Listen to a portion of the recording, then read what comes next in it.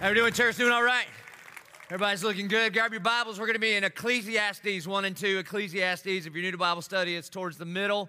A couple of announcements as you look for that. And the reason is because if you'll do these two things that I'm going to announce, I'm going to re-announce one of them that just got announced. It'll help you smash the idol of power and success. One, you just heard from all of our campus pastors about this, but I just want to say it also, is that as we launch, we relaunch, and so we need you to serve.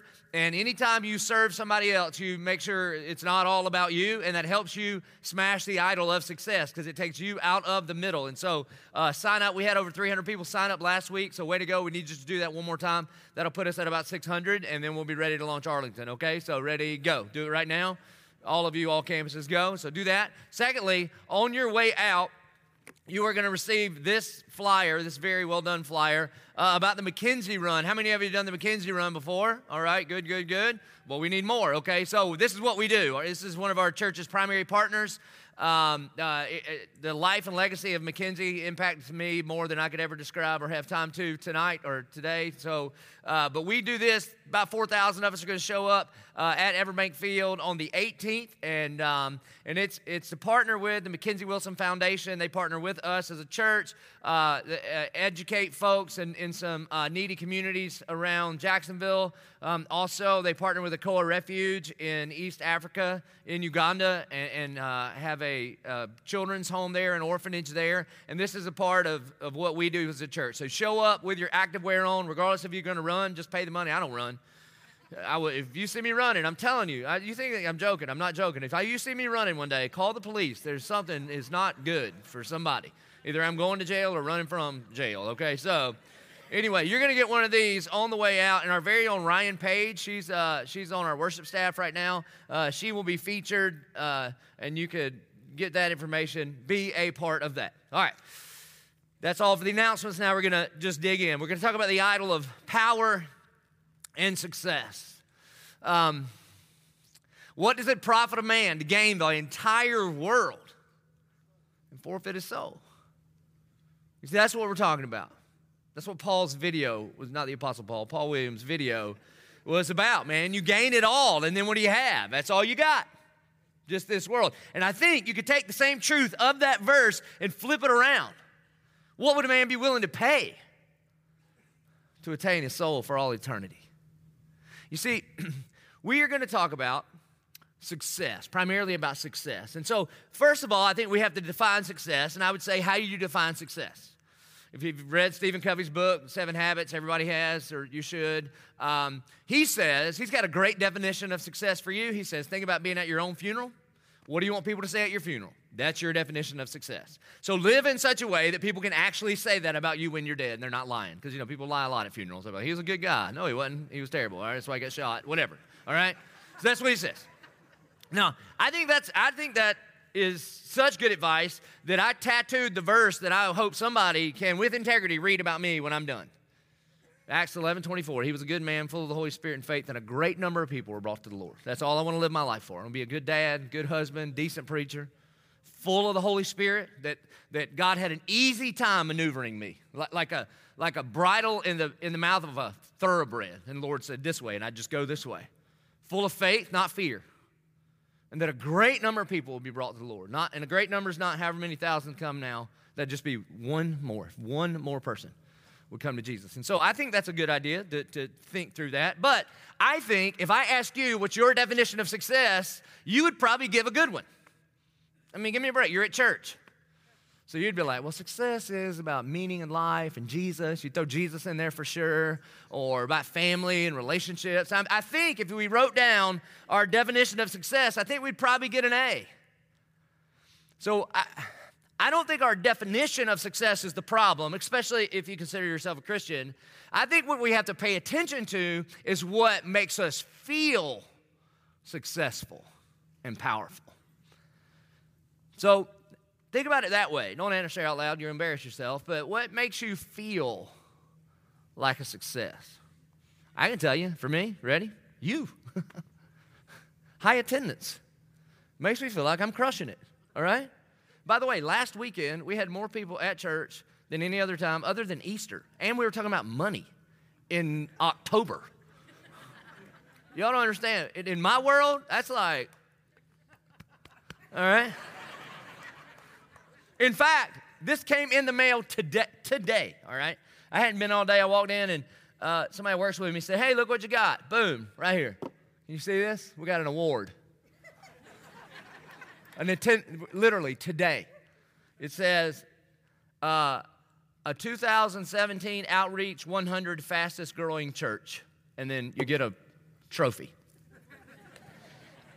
Now, here's what I think is funny.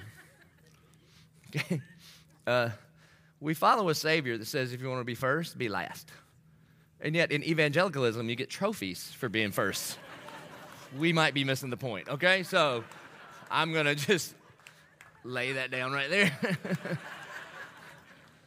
Yeah, but it feels better than nobody coming, but that does. It makes you kind of feel like a success, you know? And I don't think it's a bad thing. I want more people to come and hear the gospel and meet Jesus for sure. What makes me feel successful is when I bump into you in places. And please don't ever apologize for saying, hey, man, we go to church together. We should talk. We're a family. We're a faith family. We should say, hey. And you say some very kind things to me, and that makes me feel awesome. When my kids and family do well, I feel like a success. I know when my wife feels like a success, we're sitting at the little awards day, and when my kids get straight A's, my wife is like, yes, because she does all the work, you know what I mean? So now, all of those are a good thing, but here's the thing about an idol, man. We got a tricky enemy. You take a good thing like family and preaching and church, those are some of the things that I mentioned. You take a good thing and you treat it like a God thing, and that's a really bad thing. That's idolatry. And here's where it begins to creep in. And here's why I say I don't want to like ditch your definition and pay attention to what makes you feel like a success. I coach JP's baseball team, two of the three that he's on right now. And part of the reason for us is to just be invested in our community. It's one of the, most of the people that I work with, I hope, are Christians. So I try to be in our community so I can meet some other families and stuff. And God has used me and a couple other guys on staff coaching these boys in baseball to lead a whole bunch of people to Jesus. They have. Most of my team now comes to our church. And so after the season this last year, we had to do a baseball party, and we say, hey, we'll host it at our house because God has blessed us like crazy. We got a pretty cool backyard, and we did that thing in the backyard to be the house that the kids would want to hang out at, right? And it's great. We wanted them coming here instead of going the other places, and so we have them over and all that stuff. And so we host this party. I don't know. There's, the whole baseball team, and everybody's got an older brother, a younger brother, half a sister, and, 3 parents. And so they all show up. And we grill and do the whole thing, and we're cleaning up after us. It was great. And Gretchen says, oh, how'd that feel? And here's what I said. I didn't think about it. I just said, like a success. And I didn't mean the party. I meant me. And then the moment I said it, we both at the same time went, uh-oh.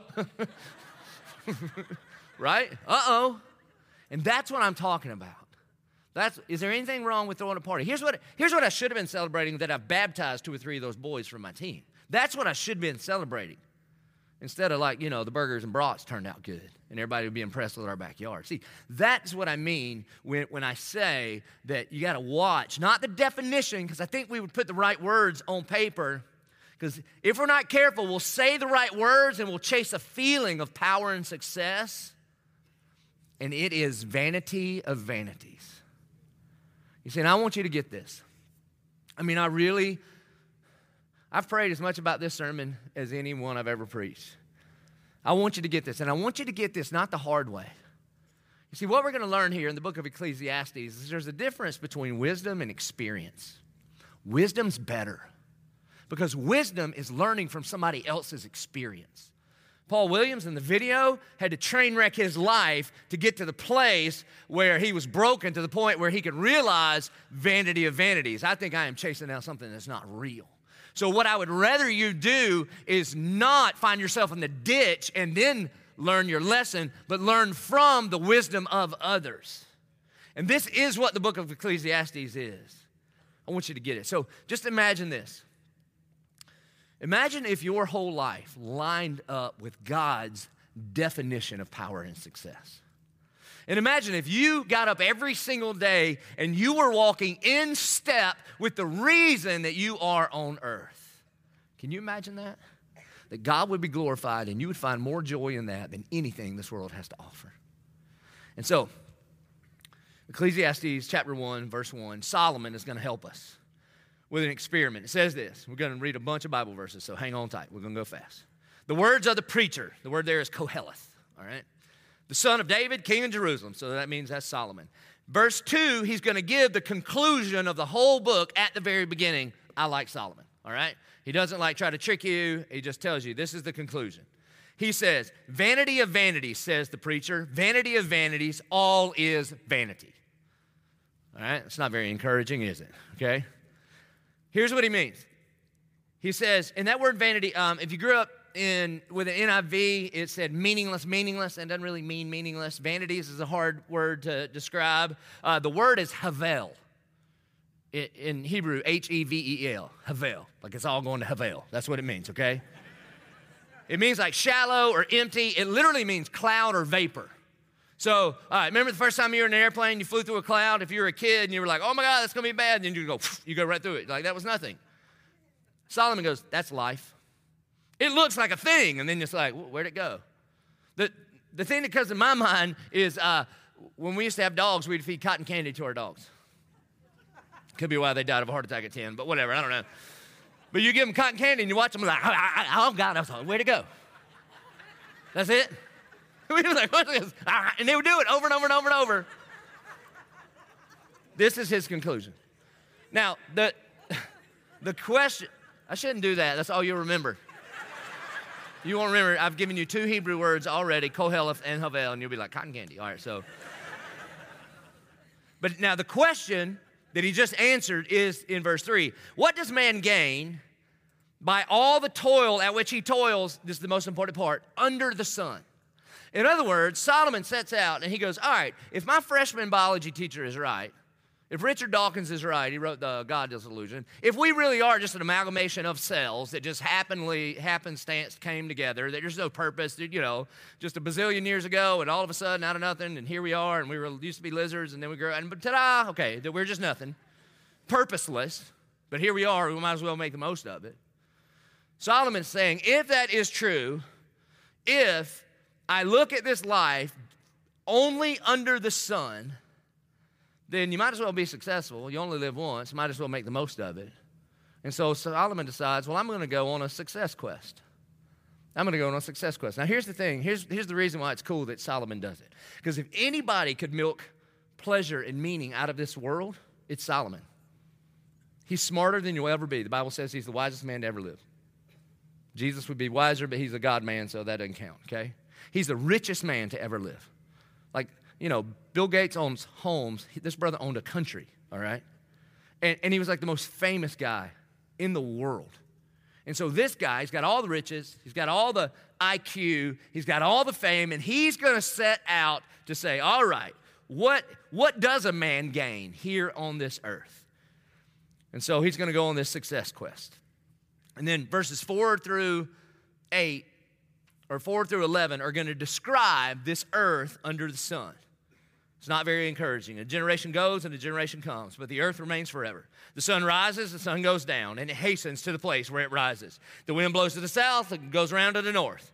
And around goes the wind. Until it circuits, the wind returns. All streams run into the sea, but the sea is not full. To the place where the streams flow, where they flow again. All things are full of weariness. A man cannot utter it. The eye is not satisfied with seeing, nor the ear filled with hearing. What has been is what will be, and what has been done is what will be done, and there is nothing new under the sun. Is there a thing of which is said, see, this is new? It has been already in ages before us. There is no remembrance of former things, nor will there be any remembrance of later things yet to be among those who come after. So he says, under the sun, this is all you can hope for. The third rock from the sun, it just chugs along like a machine. Every day, sun goes up, sun goes down. We rotate around, the moon does its thing, fall, winter, spring, summer, do it again, over and over and over. Same TV shows, same ball teams, same thing, over and over and over. Then you die. That's it. And not only that, not only do you die, but how many Thanksgivings go by before they even forget who you were? That's what you have to look forward to. Should we close in prayer now? I mean, think about it. When's the last time you talked about your great-grandparents at Thanksgiving? Coach Lee, God led me to Jesus. He used to always say, boy, you want to know how important you are? Stick your finger in a cup of water, pull it out, and look for the dent. Thanks, Coach. See, we weren't snowflakes, buddy. I'm telling you. No butterflies and rainbows here. And so that's what he's saying. So then basically, because of that, if that is life under the sun, if you only live once, let's make the most of it. And so he goes on the success quest. And the first thing he pursues is wisdom. A way to think about the book of Ecclesiastes is this, is that the first few verses in this success quest, it's kind of like your freshman year. Remember your freshman year of college? Like you showed up, you're going to be smart, you're going to graduate in 4 years, you had goals, you had some trapper keepers, and like you were ready to roll. So he thinks, if I can just learn stuff and I can just get degrees, then I'll find the meaning of life. And so verse 12, I, the preacher, have been king over Israel and Jerusalem. In other words, I can afford the student loan. So here we go, verse 13. And I applied my heart to seek and to search out by wisdom all that is done under heaven. In other words, if I am educated enough, then I'll be fully and finally satisfied. Now listen, this document is written like 3,000 years ago. Does that sound familiar? You know, now I am pro-education, okay? I've got more degrees than Fahrenheit, but you should...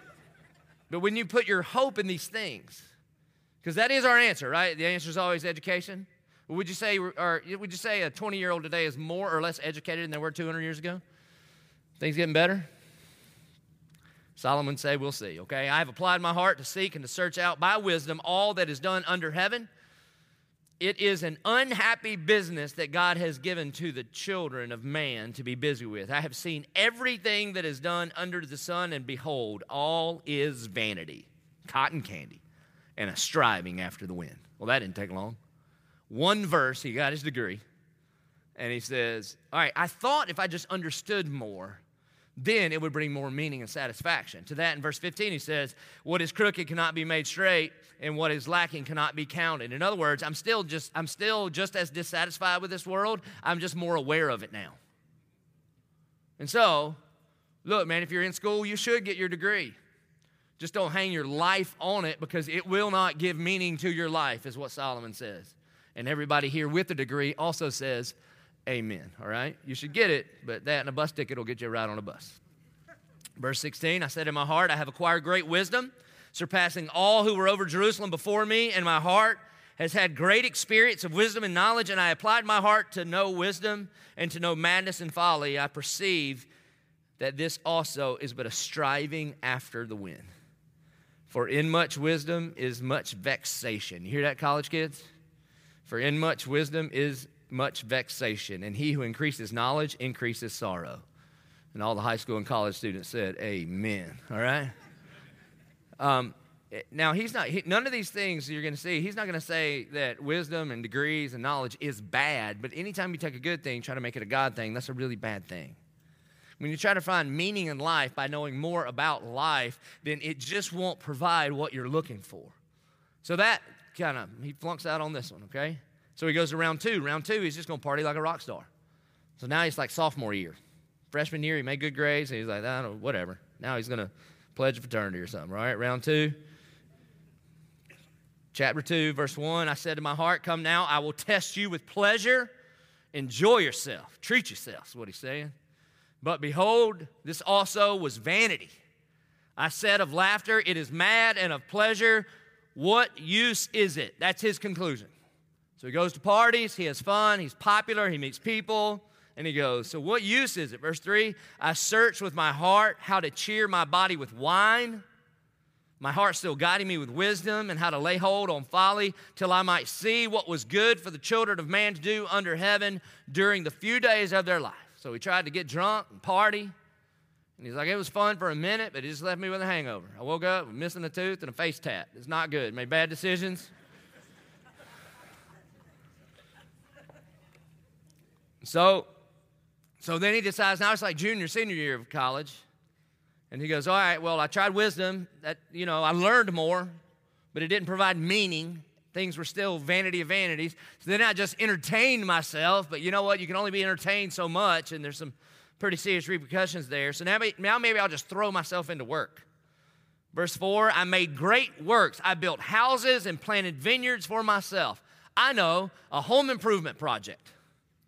Then I will be fully and finally satisfied. And we say this in church, and you think, well, that's silly. But honest to goodness, there's this thing that happens in you, isn't it? Like, God, as soon as that half bath gets done, then I'll be content. Really? So Solomon didn't start with like a half bath and a granite countertop or a silver refrigerator or that kind of thing. He's going to really blow it out, man.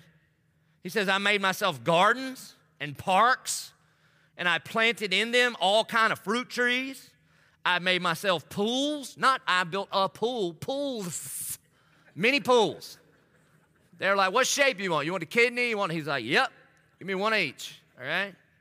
From which to water the forest of growing trees. I bought male and female slaves. Let me just give one little pause here. So in Hebrew, when the Bible talks about slavery, it's different than like transatlantic slavery when an American hears that word. In Greek, the word is doulos. It would be like servant, like it was like a bond servant that the person that was going to work moved in and signed off their rights and could buy it back. It is a different thing than the horrific thing that the devil did in and through this country. Those are two different things, okay? And so it is very, very important to understand the distinction between what was happening here. So when the Hebrew people were slaves in Egypt, that would be closer to the kind of idea that we have about slavery, like one people group treating another people group like they're not people. In the New Testament, when it talks about masters and slaves, it's kind of unfortunate in the United States what lands on our minds in regards to what the Bible's talking about. It would be like closer to employer-employee. And I just want to say that because there is no way in the world a person with even a relatively normal IQ could read through the Bible, understand the imago Dei of God in each and every person created in God's image, and come up with any idea of any sort of racial superiority one group over another. That is just so far outside of the bounds of who God is. So that's not what he's talking about here. Basically, he is saying, in all of my home improvement projects here, I got a staff together. That's what he's saying. So I made myself pools from which to water the forest of growing trees. I bought male and female servants or slaves, and I had slaves who were born in my house. I also had great possessions of herds and flocks, more than any who had been before me in Jerusalem. So he starts his own business. He says, I also gathered for myself silver and gold and treasure of kings and provinces. And then it gets crazy, okay? I got singers, both men and women, and many concubines. Actually, the brother had 700 concubines and 300 wives. And every dude in here was like, what? I mean, you think that's, I don't know who would think that's awesome. I'm going to stop because I just have one very lovely wife who's awesome and here. So I'll stop. The delight of the sons of man, that's what it says. So in other words, he just looked around and said, I'm going to get whatever I want whenever I want. I make enough money. I'm going to build houses and parks and pools, and I'm going to have singers at my house, and I'm just, concubines, whatever I want. So I became great and surpassed all who were before me in Jerusalem. Also, my wisdom remained with me. And whatever my eyes desired, I did not keep from them. And so when he was sitting around the house and he was bored, he would just get on Amazon Prime and just click whatever he wanted, and just drones coming, and man, that's just stuff, whatever he wanted. Whatever he wanted. Now listen, you read this and you think, man, this is crazy. Who would do this? All of us, to whatever degree we have the ability to. If you'll remember, in 1 John, the Bible says, love not the world or the things of this world. For all this world has to offer, in other words, all that the enemy can throw at us, we talk about this all the time. And the reason I bring this up all the time is because more than just explaining what a verse means, what my job to do as a shepherd of the sheep is to give you some tools by which to see all of the scriptures. So here's one. All that the enemy has is these three things: the lust of the eyes, the lust of the flesh, and the pride of life. That's all he's got. And when you begin to, you see, if you begin to define success in regards to those three things, the lust of the flesh, well, I want to feel a certain way, so I think I've earned it. Or you begin to define success with the lust of the eyes. Ooh, I want that. Let me just click it. Why? Because I can.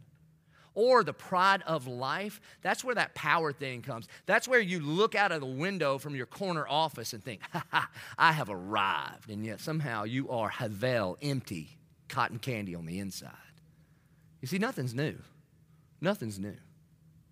And this is what happens here. He says, whatever my eyes desired, I did not keep from them. I kept my heart from no pleasure, for my heart found pleasure in all my toil, and this was my reward for all my toil. That's his conclusion. So you know what I did when I got everything this world had to offer? I only had everything this world had to offer. I mean, honestly, how many VH1 Behind the Music do you have to watch? Hey, here's your homework. Watch Ric Flair, Nature Boy, 30 for 30. This is it, right now. Oh, he was the dude, right? Whoa, had his little Walkman with his robe. For what? He attained he was like Solomon, not as smart, but famous, wealthy, had everything, and he was a wreck. Verse 11, then I considered all that my hands had done and the toil I had expended in doing it, and behold, all was vanity and a striving after the wind, and there was nothing to be gained under the sun. The stuff didn't satisfy, the entertainment didn't satisfy. One day the party was over. Had 1,000 women, palaces, pools, and then the problem is every night you go to bed, it's just you, and you wake up and it's just you again. And what do you do? And so then what he's going to do is, see, here's the crazy thing. We would all look at Solomon and say success. I mean, he's starring on the lifestyles of the rich and famous, man. He's on the cover of Forbes. They're interviewing him about everything. And yet, he begins to ponder his life. Verse 12, so I turned to consider wisdom and madness and folly. For what can the man do who comes after the king? Only what he's already been done. Then I saw that there is more gain in wisdom than in folly, as there is more gain in light than in darkness. In other words, what he's going to say here is like, now don't get me wrong. If you've given the option between smart or dumb, choose smart. Healthy or unhealthy, choose healthy. Successful or unsuccessful, these things are better. We don't look at this world and go vanity to vanities. We're all going to die anyway, so we might as well just sit here and wait. No. Verse 14, the wise person has his eye in his head. That's good. But the fool walks in darkness, yet I perceive that the same events happen to them all. In other words, everybody dies and ends up, dead. And then I said to my heart, what happens to the fool will happen to me also. Why then have I been so very wise? And I said in my heart that this also is vanity. For of the wise as of the fool there is no enduring remembrance, seeing that in the days to come all will have been long forgotten. How the wise dies just like the fool. So I hated life because what is done under the sun was grievous to me. For all is vanity and a striving after the wind. You see, here's what Solomon is considering, man. He's laying down in bed at night and he's going, is this it? I mean, this is my life. Most of the time we only think about this, like if you go to a funeral, so hopefully you'll reflect on that.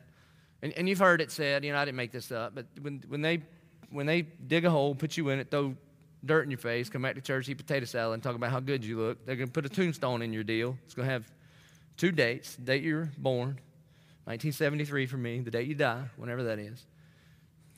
And those are not the most important things. The most important thing is that little dash in the middle. That one little is your whole life. And Solomon is like, even if I milk this world for everything it has to offer, what's the point? If we all just end up dead anyway, what is the point? Like, what matters? He's asking the question of identity. He's asking the question of purpose in his life. And if you don't slow down, I'm telling you, the enemy's doing a really good job at keeping us busy enough to not ask that question. You see, I don't know if you've realized this, but in our country, man, we are perpetual graduators. So it's not until you quit graduating that it gives you time to look at your life and go, whoa. And what I mean by this is, when we first put our kids in school and Gretchen was like, come on, we got to go to graduation. I was like, it's just going from first grade to second grade. He has not graduated yet, all right? You know, you don't graduate from second grade. You just go to third. That's not graduation, you know. But in our world, as long as we can keep the next step right in front of you, then I'm telling you, that busyness is a trick so that you don't take time to just evaluate the dash and go, what am I doing? What am I doing? And so Solomon, once he's gathered everything this world has to offer, now, you know what you have time? You have time to ponder, like, what? That's it? Another party? Another car? Another house? Okay. Why? We all just end up dead anyway. And then speaking of death, verse 18, he says, I hated all my toil in which I toiled under the sun, seeing that I must leave it to the man who will come after me. And who knows whether he will be wise or a fool? Yet he will be master of all for which I toiled and used my wisdom under the sun. This is also vanity. We talk about it all the time. Everything you have one day will be sold in a yard sale. Unless you're making bank, it's an estate sale. It's the same thing. One has cheese at it. That's the difference.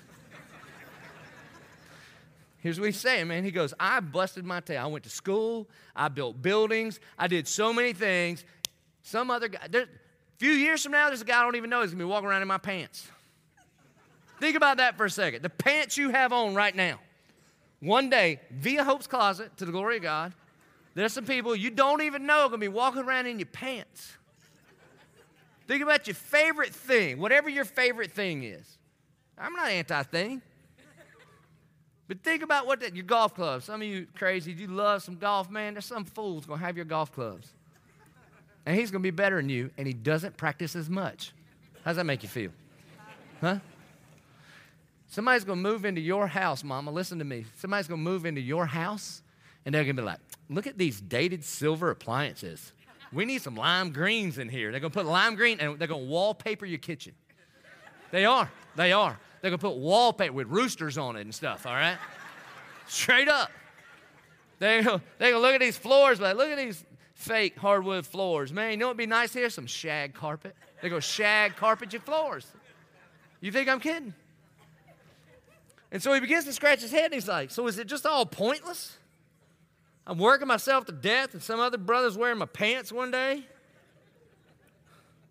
Verse 20, so I turned about and I gave my heart up to despair over all the toil of my labors and under the sun, because sometimes a person who has toiled with wisdom and knowledge and skill must leave, must leave what?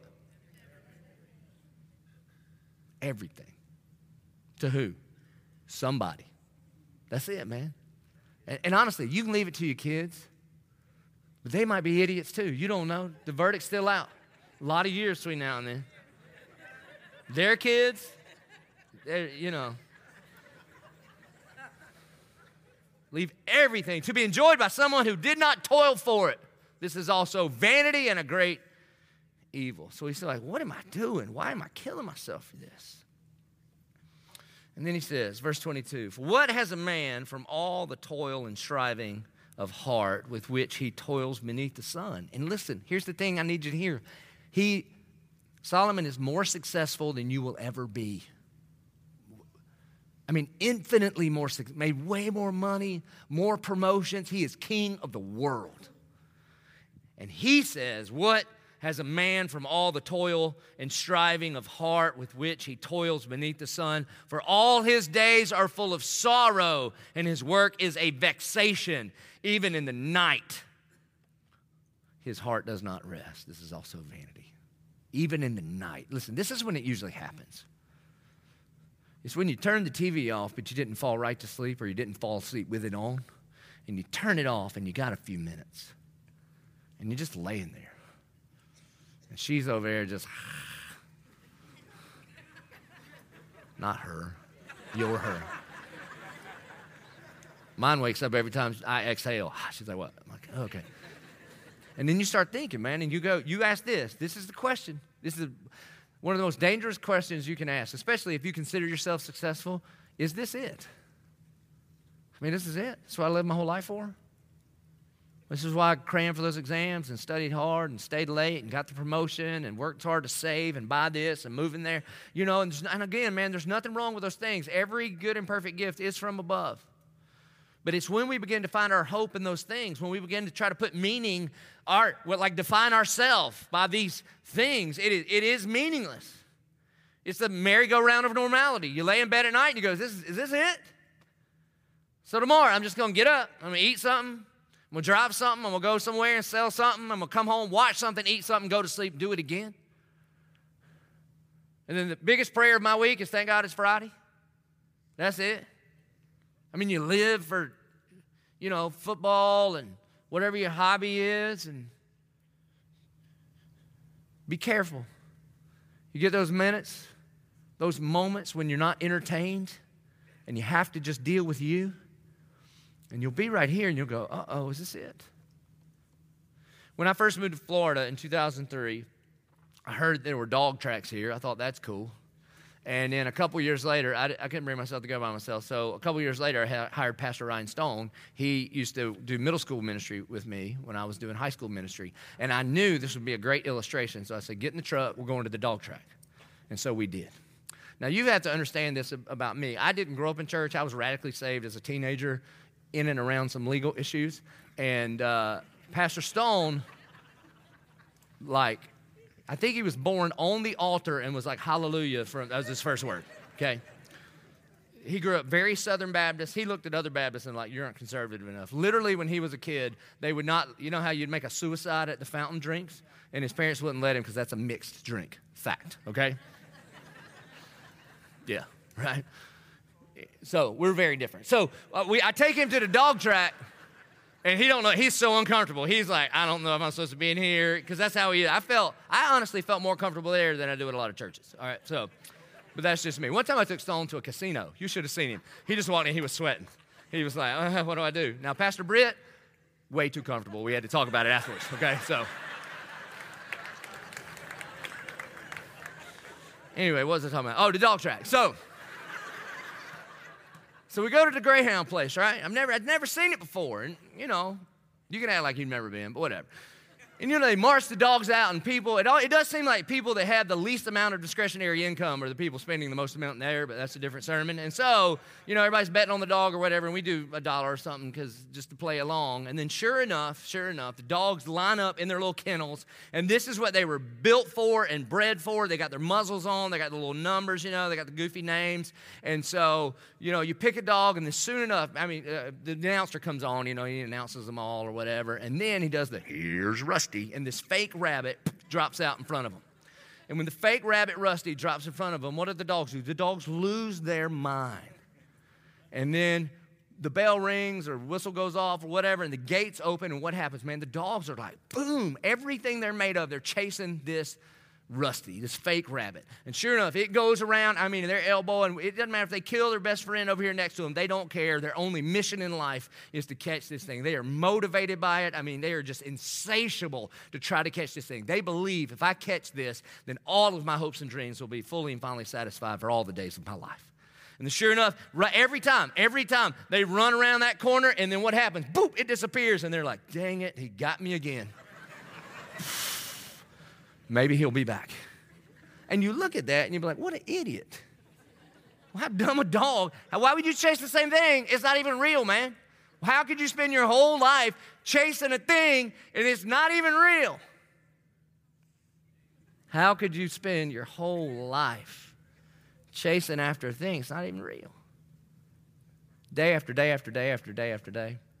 And so I'm talking to some of the folks at the dog track, and did you know that, Rusty is a mechanical object, so everything that's mechanical can and will break down. See the book of Ecclesiastes. And did you know that if Rusty breaks down and the dogs can catch him, they will chew through their muzzle, they will chew into that fake rabbit and discover, it's not even real. I've been duped.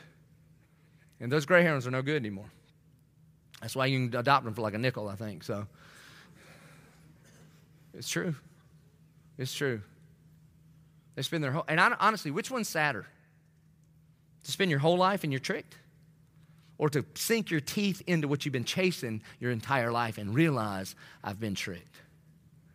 So, Solomon would go, so which one are you? Are you chasing every single day after something that's not real, or have you grabbed onto it and been disappointed by everything under the sun? Millennials. You get picked on a lot because you're the easiest group of people to pick on in the history of people.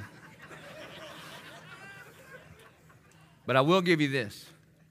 The boomers and the busters, the generations older than me, I'm a Gen X, so we're right in the middle of the race right now. The boomers and the busters, most of them got to the end of the race and looked around and went, is this it? You mean this is it? You mean I got the corner office, I had the house with the picket fence, and yet, the people that I'm supposed to love don't love me, I got no purpose, I got no meaning, is this it? I spent my entire life climbing the ladder of success, and I get to the top and I realize I'm on this wrong wall. And Stephen Covey says, if your ladder's leaned against the wrong wall, then every rung you take is a step away from what success actually is. Here's what I will give to the millennials. I believe you're asking that question before the race starts. I think your generation is looking, going, is that it? I don't think that's real. Okay, so your car does what? 0 to what? So? Now, but the danger is you can't look at the rat race that really our whole society is built around right now and then reject it and just go sit on your couch and be the king of Xbox. I do think you ask this question, is that it? And then throw yourself into what life is really about. And so he says, what has a man from all the toil and striving of the heart with which he toils beneath the sun? For all his days are full of sorrow, and his work is vexation. Even in the night his heart does not rest. It's also vanity. Verse 24, there is nothing better for a person than he should eat and drink and find enjoyment in his toil. To which you go, how's that, Solomon? You just said it's all worthless, it's vanity, it's cotton candy, it's meaningless. This is how. This also I saw is from the hand of God. Now we're talking about something. Now what he's going to do, now he ran this whole world out, man. Anything you could ever hope or long for, he said, I achieved it, and I promise you it's vapor, it's cotton candy. It will not satisfy. I'm not going to lie to you. It is sweet for a second, but then boom, it is over, and you are not satisfied. And he goes, but, when the hand of God gets involved. See, so now we are talking about not life under the sun, but now we're talking about life over the sun. Now we're talking about eternal life. What happens if you and I are not just an amalgamation of cells that just randomly came together and you don't actually love your spouse, that's just the pituitary gland. But what if the reason that you love your spouse is a real legitimate thing because God is love and created you in his image, and that's why you can love your spouse, because you were created on purpose for a purpose. And glory to God, and to free you up, and it's not all about you. Then if that is the case, then Solomon goes, well, actually, if you've got that perspective, the above the sun perspective, then there's nothing better for a person than he should eat and drink and find enjoyment in his toil. This also I saw is from the hand of God. You see, if you're not careful, man, if you just keep your eyes under the sun, you'll think, this is meaningless. One time, this was years ago, 2003, 4, somewhere in there, 2004. I just moved to Jacksonville. Moved here in 2003 to be the youth pastor at Beach. And I was home one day by myself, and Gretchen was working. She used to be a physical therapist. And I was watching Braveheart. And for about the 73rd time, somewhere in there, 211th, somewhere, I don't know. It's the best movie of all time, okay? And you may have a different opinion, but you could be wrong. So it's the greatest movie of all time. And I'm watching Braveheart. And I'm just kind of caught up in the story of William Wallace and all that he lived for, freedom. And so I've got my sword, because why wouldn't you, all right? Because I had a sword, because I'm a Christian. And so Ephesians 6 is sword. And I don't own a kilt, but I had some plaid boxers. So there I am in my plaid boxers. Just work that visual out for a second, okay? Okay, it's all right. There'll be Pepto from the ushers in a little while if you need that. And I'm watching, and the door opens, and it's Gretchen, and I was like, just so embarrassed, because I'm a grown man in plaid kilt, sort of, and a sword, watching Braveheart. If I had blue paint, I'd have rustied it up. I'd have been in it. And so legitimately that night, I'm like, just kind of thinking through my life, you know what I mean? I'm like, God, my life is so meaningless. It's just so, what am I doing with my life? It's early 30s. youth pastor at this church, watching this movie about this man who gives his life for freedom of Scotland, and people are still talking about him, and you can go visit his castle and his sword. And I look at my life, and I'm playing Chubby Bunny. You know what that is? If you didn't grow up in church, you take marshmallows and put them in your mouth and say Chubby Bunny to the point where you go, and then you choke and die. That's usually what happens, so you couldn't do it anymore. And so I'm looking at lock-ins and pizza and, you know, and I'm like, what? Is this it? This is my life? And I'm legitimately praying like, Lord, I want to do something big. I want to, like, you know, get in the game here like William Wallace. And I'm legitimately just praying about it hard. I felt like the Spirit of God spoke to me.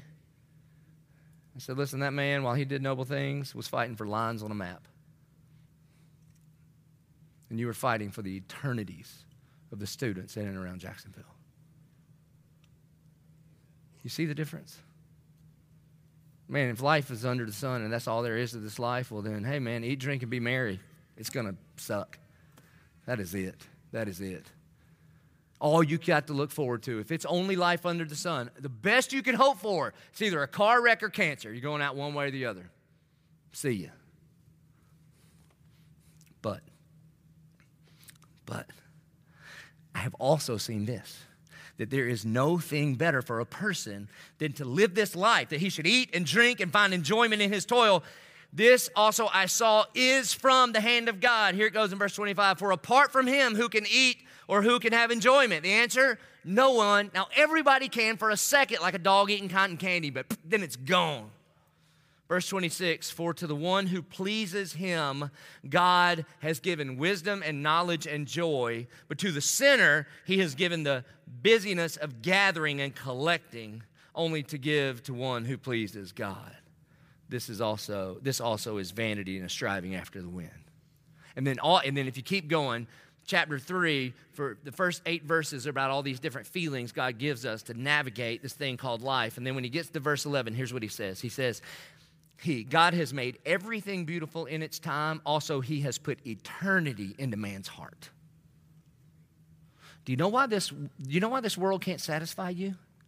Do you know why there's not enough money? You know why there's not a house? Do you know why there's not a job? There's not a title. There's not a degree. There's not a relationship. Do you know why there's nothing under the sun that can fully and finally satisfy you in the deepest longings of your soul? It's God's fault because God put eternity in your heart. And the only way that you will ever be satisfied at the soul level is for an eternal God to fill it. That's it. Blaise Pascal is famous for saying that we have a God-shaped hole in our hearts, and then he invented like trigonometry or something right after that. I would say it this way. The reason it seems that we have an insatiable appetite of the soul is because it was meant to be filled by an everlasting God. C.S. Lewis says, if I find in myself desires which nothing in this world can satisfy, the only logical explanation is that I was made for another world. So listen, hey, especially if you would say that you don't know Jesus, or maybe you would say you're kind of a casual checker-outer of Jesus. I would ask you, man, how's your soul? How about you? Have you been searching for success and satisfaction in the things of this world? Have you been looking for your identity and what your job is, or who you're married to, or where your house is, or how much income you have? And then if you're honest, can I just ask honestly, so how's it working? It's not, is it? I mean, it numbs it for a minute, but if you're honest, it's just not working. That there's something in here when you've achieved your goals and you go, is this it? Is this it? Well, let me beg, let me plead that you would not seek the success of this world, but that you would use God's definition of success, that you would not seek the power of this world, but you would be filled with the power of God. It is available to you. It is. That you and I do have eternity in our hearts, and the only thing that will fill it, is an everlasting, eternal God. And the good news is when he fills it, then and only then can we actually fully enjoy this thing that he calls earth, this life that he has given us. And if you say, oh, okay, well, how do I do that? I'm ready to get out of the rat race. I'm ready to get off of the merry-go-round of normality and live for more than just me. How do I get on mission for God? The gospel is found in verses 26, in verse 26. For to the one who pleases him, the one who pleases God, God has given wisdom and knowledge and joy. But to the sinner, he's just given toil in this earth. And so you go, okay, well then how do you please God? Because I think I'm a sinner. I think the fact that I put me in the center of the universe and tried to make the whole world revolve around me by seeking after success, I think that's exhibit A, that I'm the biggest sinner in the room. So if those are the two categories, if you got the sinner on one hand and he gets cursing, and then you got the one who pleases God and he gets the blessing, how do I move from here to there? I got good news and bad news. The bad news is you can't. Now here's the really good news. Christ has already done it for you. There's only one way to please God: to live a perfect life, to live an absolutely perfect life, to stand holy and righteous and just, so that God could look at you who has lived a perfect life and say, well done, good and faithful servant. And if you're honest, you would go, well, I think I'm out. And this is where the good news of the gospel of Jesus Christ is. This is 2 Corinthians 5:21, that God made him who was without sin, the one that lived a perfect life. God made him who was without sin to be sin for us, that we would be made the righteousness of Christ. That he put forth his son as a propitiation for our sin. That word propitiation just means a payment that satisfies, which means if you say, okay, I give up. I don't want to live my life under the sun anymore. I want to live my life above the sun. I want to live my life in a right relationship with God. I want to live a life of purpose and of meaning and mission. I want my life to matter. I don't want to just chug along and at the end of it go, cotton candy, vanity of vanities. That's all I got. I don't want to be at the corner office and say, man, I hope nobody actually knows how empty my soul is. I want more. Then what you want is Jesus, a relationship with Jesus. And so you admit it. Okay, I've been running the life of Solomon, trying to find pleasure in this world on my own.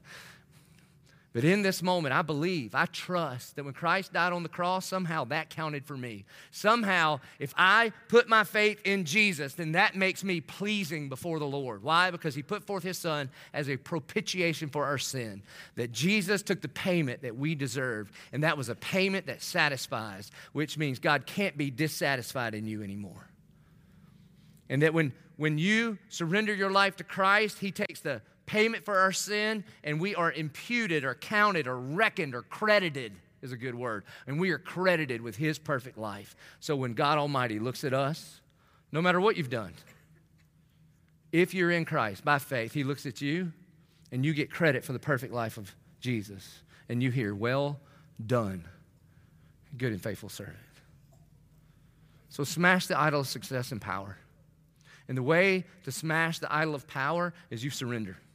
You surrender your life to the lordship of Jesus Christ, and in the way God's economy works, and then he fills you with the ultimate power that is his Spirit. You will be loved. You are forgiven. You are adopted. One day you'll be glorified. And until then, right now you'll be justified. And from the moment that you're justified until one day when you're glorified, in between that, you actually get to live this life on purpose. And trust me, it'll be the greatest adventure you ever go on in your life. So I believe there's some people at all of our locations right now. And you've just been running the race, man. You're like the Greyhound. Wake up every morning, here's Rusty. Run as hard as you can, and you're just exhausted. And to the exhausted, Jesus says, come to me, all you who are weary and heavy burdened, and I will give you rest for your soul. You want rest for your soul? Surrender your life to Jesus. Surrender your life to Jesus. Would you please bow your heads and close your eyes? If you're a believer in here right now, I would ask you that you just remind yourself of the goodness of the gospel. I would just invite you to spend some time with the Lord and reject the temptation of this world to chase after the feeling of success, and ask the Spirit of God to just satisfy you with his presence. And if you are here at any of our campuses, and right now for the very first time, you are ready to get off of the merry-go-round of normality, you're ready to quit chasing chasing after the wind, and you are ready to surrender your life to Christ, to meet your Maker in a way that gives you purpose and meaning, forgives your sins, and adopts you into the family, would you raise your hand high and say, here I am, Father, I surrender. I'm tired of running. I'm tired of trying to keep up. It feels like vanity of vanities. Our good and gracious Heavenly Father, God, we thank you that you love us. And God, we thank you that you come running after us. And God, you don't need us, but because you are love, you want us and you love us. And God, we reject the values of this world. And God, may you give us eyes to see and ears to hear and hearts to feel what is so important. That is your glory, that we have been created for your glory. And God, may every single one of us live on that kind of mission so that we would never look at our life and say vanity of vanities, but we would say meaningful is every breath I take for the glory of God and our joy. And so, God, I pray for the man, I pray for the woman, I pray for the student who right now, in this very moment, is surrendering their life to you. And we join with the angels and we thank you and we praise you for that one who once was lost and now is found. And God, I pray and I thank you that they would get off that merry-go-round of normality. They would hop out of the rat race and they would jump into the loving arms of their Heavenly Father who loved us and came on a rescue mission for us. And God, we thank you. We thank you. We thank you. It's not by what we have done, but what you have done on our behalf that makes us pleasing in your sight. We pray this in Jesus' name. Amen.